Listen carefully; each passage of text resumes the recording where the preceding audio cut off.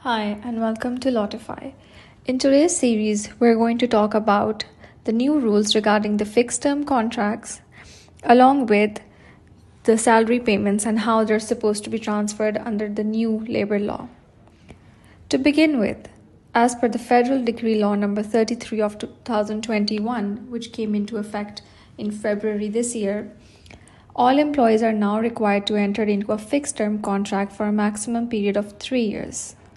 On expiry of the term, the employment contract may be renewed or extended for similar or shorter periods on multiple occasions.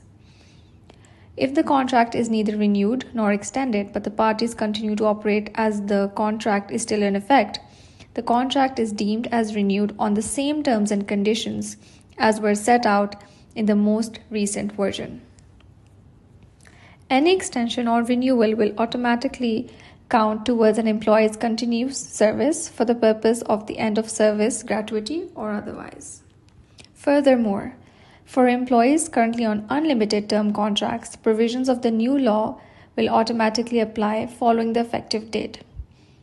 Hence, employees are required to convert existing unlimited contracts into fixed term contracts within 1 year from the effective date, which means they have time till 1st of February 2023. Furthermore, where employees are currently employed under an unlimited term contract, either party may terminate the contract for a legitimate reason. Such legitimate reasons are as follows. To begin with, the first one, 30 days if the employee's period of service is less than 5 years. Number 2, 60 days if the employee's period of service is more than 5 years.